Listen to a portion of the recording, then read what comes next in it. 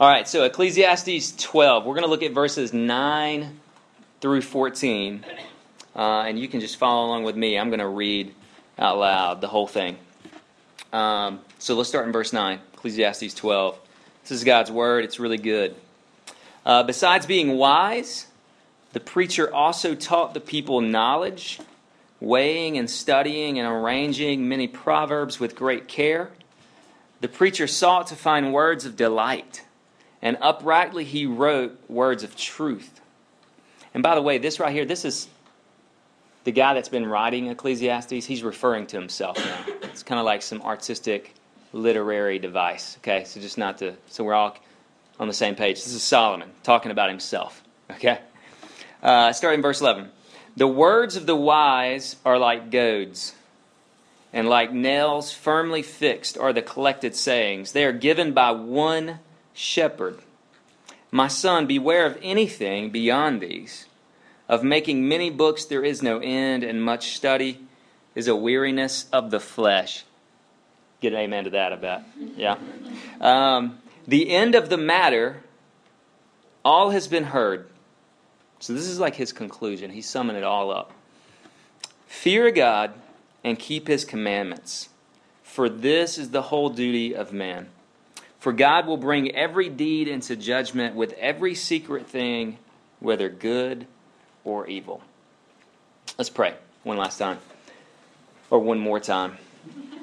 God, you're good to us. Thank you for your word. Thanks for speaking to us. Thank you that you speak because you love us and that you want us to know you. And so we pray now. We come in so distracted and overwhelmed, even me, with so many things on our minds, so many projects to do, so many exams to do, so many just burdens or stress or anxiety. We carry stuff in here, and I pray now that the next few moments that it would be just a time of rest, where we would be nourished by your word, we'd be encouraged. Help us listen, help us think, help us reflect. Most of all, would we see Jesus? We pray in his name, amen.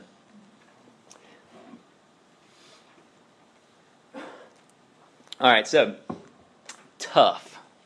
It's a good word. It's a good southern word. Tough is a word we might use to describe athletes. And hockey players may be the toughest. You know what I'm saying? Like they're always missing teeth from an elbow or a hockey puck or something like that. If you were to walk up to a hockey player on the Boston Bruins, they would all tell you no one is as tough as Liam Fitzgerald. Liam is an 8-year-old boy with Down syndrome and a cancer survivor. Liam was diagnosed with acute lymphoblastic leukemia. That sounds bad. That sounds real bad. At age 4, and after 3.5 years of battling cancer, he's 4 when it started. After 3.5 years, the cancer was gone, and so he's a cancer survivor. It's a really great story. But Liam is actually most famous for his fist bump.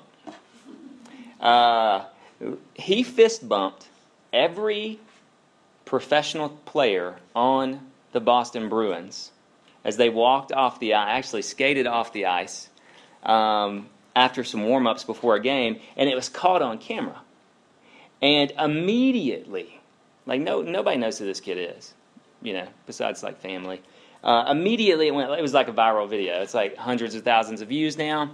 And what you see in the video is pure joy from an 8-year-old who's been battling cancer half his life. And he's fist bumping every one of these hockey players. And there's a great interview out there with Liam's mom. And in the interview, she says, I wish I could read it all to you because it's amazing. She says, people tell us he's so cute. And he is really super cute.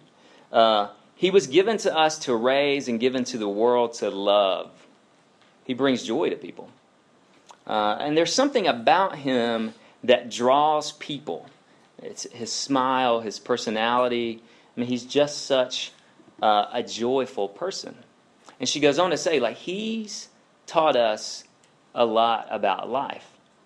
And he really will teach you a lot about life. And so this little 8-year-old, I'm watching him, and one of the things, he got me thinking about as I watched this documentary on ESPN. Absolutely, and I cry all the time. Dude, they all get me. I'm a crybaby. My wife's like, "Are you watching ESPN again?" Yeah. I'm going to shoot my gun or something. I don't know. It's like, I cried every one of them. They all get me. Anyway, I watch them again and again. I love to cry, I guess. And so, anyway, I'm watching this documentary about this little 8-year-old, and and what started going through my mind, what it got me thinking about is the purpose of life. Like, it got me thinking about that question, what is my purpose in life? How do I find purpose? The kind of things that you think about, the kind of things you are thinking about. I promise you're thinking about it at some point in college. A lot of it's the reason that drove you here is you're trying to find some sort of purpose in life, right? Not a bad thing. And so what we're going to do tonight is we want to wrestle with the question, like, how will we answer that question? Like, how do I find purpose? What is my purpose? How do we answer that question?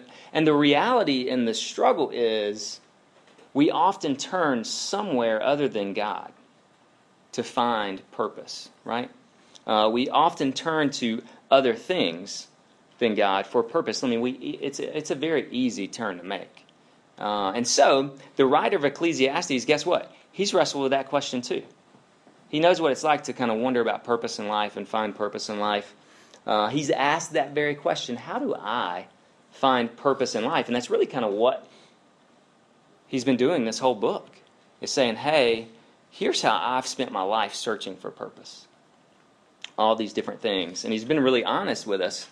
Well, tonight he's done telling you about his search, and he's actually going to answer that question. You may not agree with him, but he's going to answer that question. How do I find purpose? He's going to tell you what your purpose is. So I know some of you have been really wrestling that question, and you showed up tonight, and guess what? You're not going to have to wrestle with it anymore. He's going to tell you, right? He's going to tell you what the purpose is. And so let's take a look at this passage that I just read. You can kind of break it up in two ways. We're going to think about the shepherd's words and the shepherd's way. Okay, the shepherd's words and the shepherd's way. In verses 9 through 14, I mentioned this earlier, we have the conclusion of the whole book of Ecclesiastes, and he's kind of pulling it all together. And he's going to say to us, like, here's the big idea, guys, gals.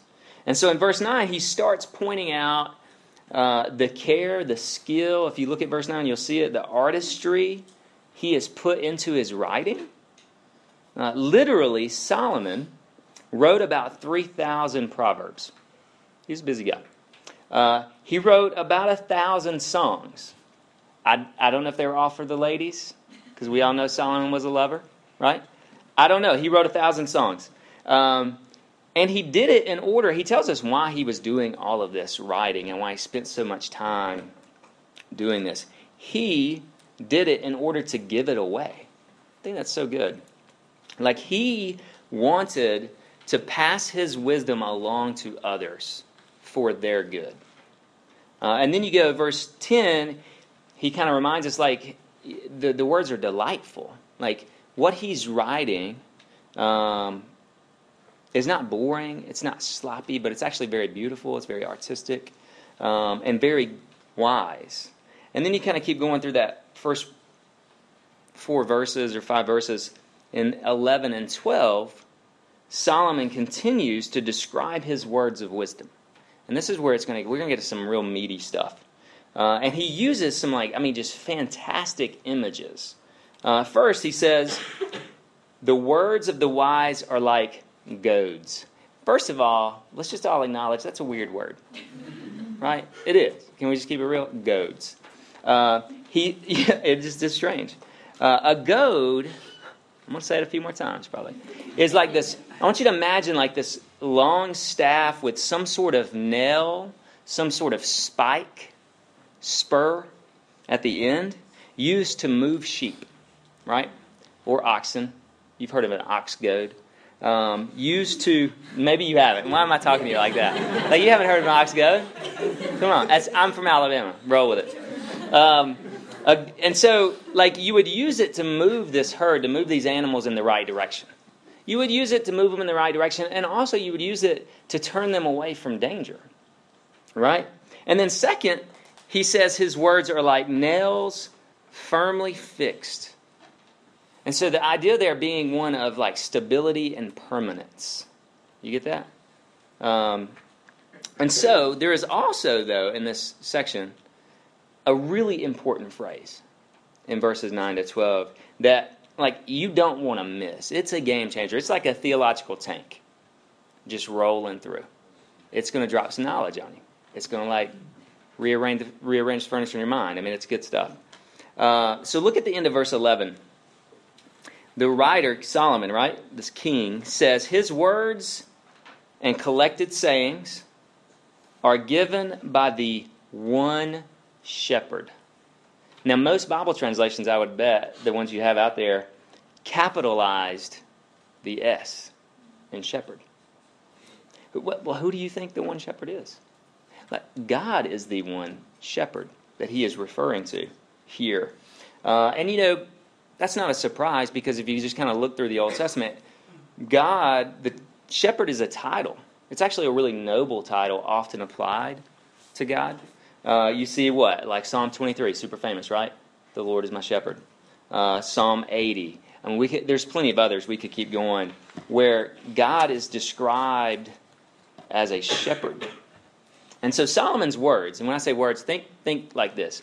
The book of Proverbs, Ecclesiastes, Song of Solomon, right, are not just his words. They're God's words, is what he's saying. These books are inspired by God. They're not just these books, though. I think you can take what he's saying and kind of apply it to the rest of the whole Bible. To read Ecclesiastes as well as any other book of the Bible is to hear the shepherd's voice. You know, the Bible, and so let's take some of the stuff he has said to us, like goad, nails, those kind of things, and let's just apply them to, let's just think about the whole Bible for a second. The Bible is like a goad. Okay. Think about it. It pushes us. Like, it guides us in the right direction. It spurs us on to things like patience, humility, contentment, forgiveness. Like, it pushes us in those directions. When we forget about our Creator, it pokes us. You know what I'm saying? We get a little spur. Like, God's Word steers us away from danger, if you think about it. Now, we don't always listen to it, do we? I'm terrible at listening to it. But that's one of the things it does. And it can sting sometimes. That's the reality of reading the Bible. Like, sometimes it stings a little bit. Like when I'm running to money for security, and then I'm in the Scripture, at some point I'm reminded there is no eternal security in a six-figure salary. Six-figure salary is okay. I hope plenty of you have one day. But there's no eternal security in that. And so it stings. It reminds me, whoa, man, I'm going in the wrong direction. Like, I'm trusting in something else. I'm looking to something else other than God for security, for purpose. Or when the Bible tells you to do things like flee temptation. Well, you read that and you're like, man, I got to stop checking out girls all the time. Fellas? Like, you got to, and like, it's going to sting a little bit because you stare at girls all the time. You check them out. You love it. Especially when they don't know that you are looking at them. You know what I'm saying? And so you get in the Scriptures, like, all the dudes are like, what, man, that's messed up. So, like, you get into the Scripture and then you're like, man, it stings a little bit. Because the Bible says flee temptation, and here we are running to it. And so it's going to sting a little bit. I hope I didn't surprise any of the ladies. They're checking you out all the time. If they could get degrees in it, it would come so naturally. So anyway, the Bible tells us to flee temptation, right? It stings. It's going to tell us to do all kinds of things, right, that may sting, but it's good. It's actually a good thing. Because what is it doing? It's trying to lead us away from danger. It's actually trying to lead us, encourage us, push us in the right direction. God's word is also like nails. Stings too, but this is a different kind of nail, right? Nails firmly fixed. And here's the idea it's getting at. It can stabilize. Like, it can stabilize you in the storms of life, right? When things are chaotic, it reminds us, like, okay, the waves are not going to consume me, right? God is with me. And sometimes I need to be reminded of that because I feel so alone, actually. And I do feel like the waves are going to consume me right now, like 5 minutes ago. I feel that way sometimes. It reminds you that you're going to survive the next 2 weeks. All those exams, all those papers, presentations, projects, group projects, you're going to survive. Like, you're okay. It's going to be all right. God is with you. He is for you. You're going to make it. Some of you will graduate. I know you're a little stressed out, like on the line. You can be all right. At least I think you are. Okay, so it reminds us, like, God is with us, right? There's also another thing it does in this little section. Solomon tells us that he says something to us in verse 12, if you want to look at it, about God's word. In it, he says something really personal. I don't even notice that first phrase. He said, my son. You could think my daughter, right? He says, my son. It's getting really personal. He says, beware of anything beyond these, right? And what he's doing in that moment is he's warning us to rest in the written word of God. He's saying God's word is enough for you. Like, it is sufficient. Right? That's what he's saying. It's sufficient. It is enough. All the stuff that life throws at you, God's word is enough. It's sufficient. And so let's keep going. Now we're going to take a second and look at verse 13 and 14. And we're going to think about the shepherd's way. So we kind of thought about his words for a second. Now we're going to talk about the shepherd's way. So verse 13 starts out, the end of the matter. All has been heard. So this is like the grand summary is coming. You should be on the edge of your seat right now if you're reading Ecclesiastes at home, right?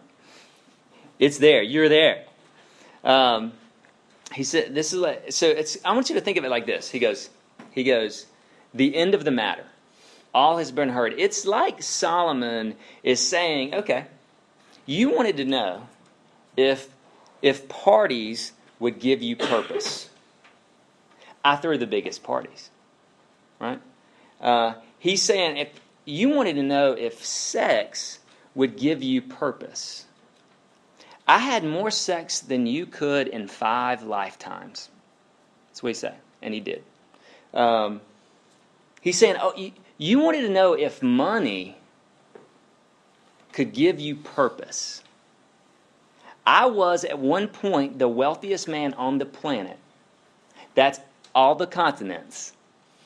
That's every person on the planet. I was the wealthiest man in the world. Right? And he goes, this is what I've learned. God is your purpose. God is your purpose.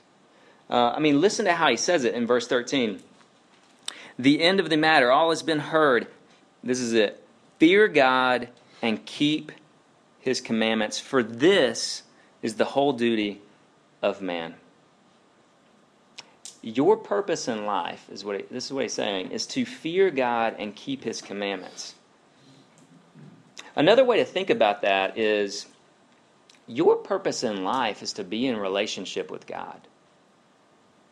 Like, he is your purpose.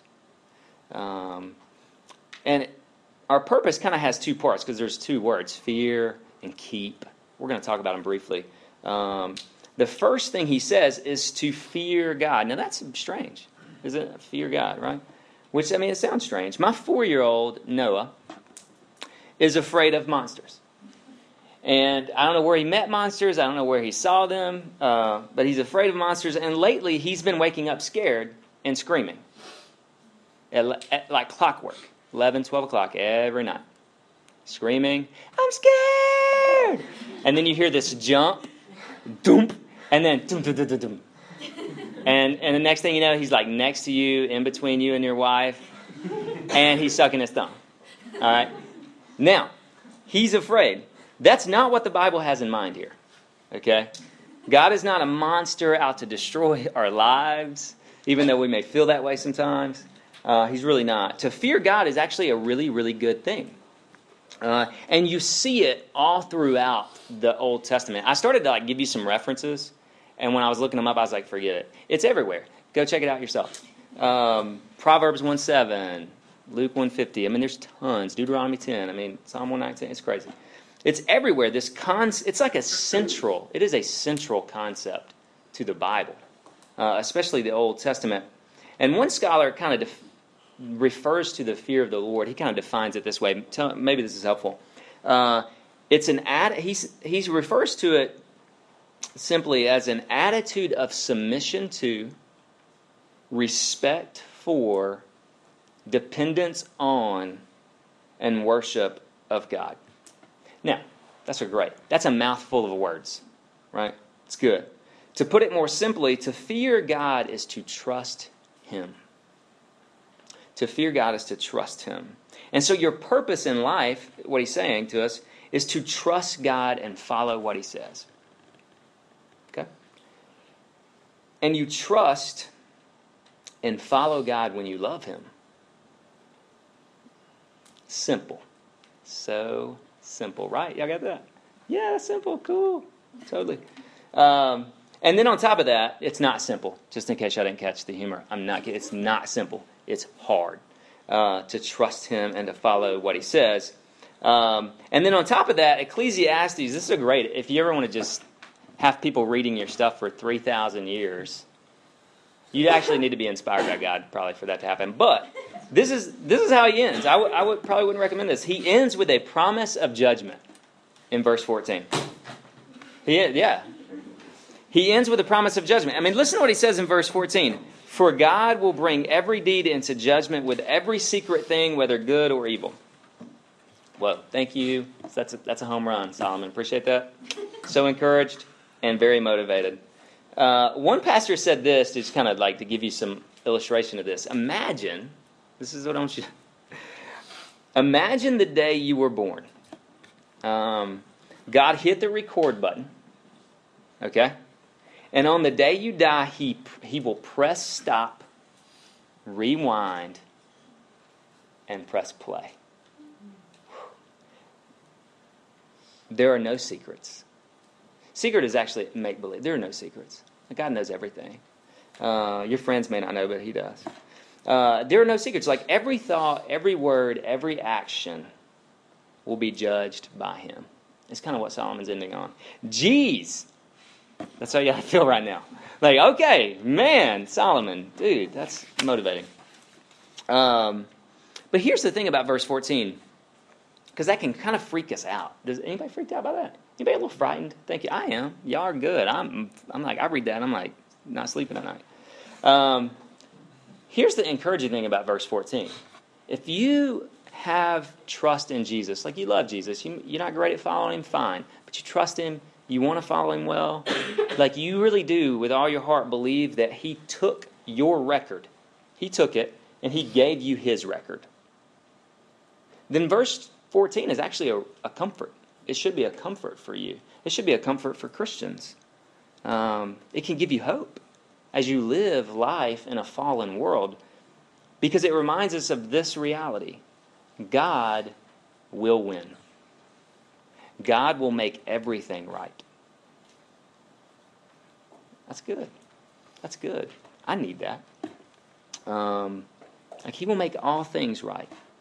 And so anyway, Ecclesiastes 12, great passage. This passage, I mean, it's a great way to end a series on Ecclesiastes.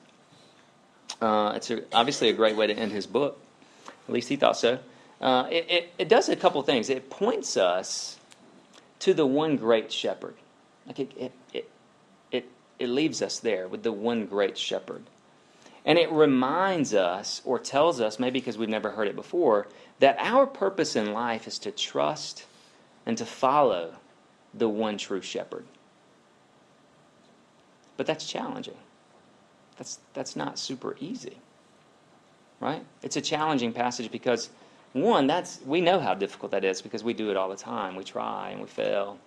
But it also ends with a warning that's even more challenging, right? Now, what if the Bible stopped there? Would y'all feel the weight of that? Like maybe, whoa, I need hope. I need more. Maybe a little depressed. Like, what am I going to do? Well, great. The Bible doesn't stop there. It actually continues. I don't know if you knew that. It actually continues, and about 1,000 years after this passage was written, the great shepherd came and laid down his life for his sheep. And this is where Christianity gets very different than every other religion on the planet. The great shepherd came and laid down his life for his sheep. All of the judgment that verse 14 talks about, the one great shepherd will take upon himself to rescue his sheep. Right? That's good news. Michael Gordon, a guy I don't expect any of you to know, he's a pastor. I think he's in Nebraska. Anyway, he did RUF in Georgia. And at one point, he worked on a farm in Wales. That sounds awesome. He worked on a farm in Wales. Now, part of the farm was sheep. But you know what it actually was? It was a falcon farm. I'm not making this up. It was a falcon farm, and they used sheep to mow the grass. I'm not making this up. That's exactly what they did, but they had to farm sheep. He was a sheep farmer, okay, guys? Anyway, one day, Michael was on his break from farming falcons. And he heard a baa. He did, but it was faint. It was a faint baa. And so he heard it, though, and so he starts to kind of look and follow the sound. And as he gets closer, it got louder. I'm not going to go louder for you. Baa. I mean, just imagine loud. But I want you to imagine a baa that is auto-tuned and super loud and obnoxious, frantic, crisis. I want you to think crisis with a little Sam I Am in there. And so the sheep is going crazy. He's looking for it. And then all of a sudden, he comes to the sound. And all he sees is a hole in the ground with legs sticking out of it. And they're doing this. Right? Back legs sticking out. And so, kicking frantically, the sheep had fallen. This is what sheep do, by the way. Being referred to as a sheep is not cute. I know we make it that way, but it's really not. The sheep had fallen face down into a hole, entire front 2/3 of its body under the earth. Cannot see it, but its hind legs. It had no way free. There was no rest. It was a sheep stuck in the dark, absolutely unable to rescue itself without a shepherd. Right? Without a shepherd coming to rescue the sheep, it was hopeless, and it would have died. It would actually died tragic. I mean, it would have been a terrible death. That's us. Like, we are that sheep. We are unable to rescue ourselves. But the Good Shepherd has come. He has come to rescue us from darkness. And in John 10, Jesus said, He said, I am the Good Shepherd. The Good Shepherd lays down His life for the sheep. Jesus come to lay down his life for you. Trust him. Follow him. Let's pray. God, thank you so much for the great shepherd who does come and love us, who lays down his life to rescue us from darkness, from unrest. Would we see that great shepherd? Would we trust him? Would we follow him with our whole hearts? And we pray in his name. Amen.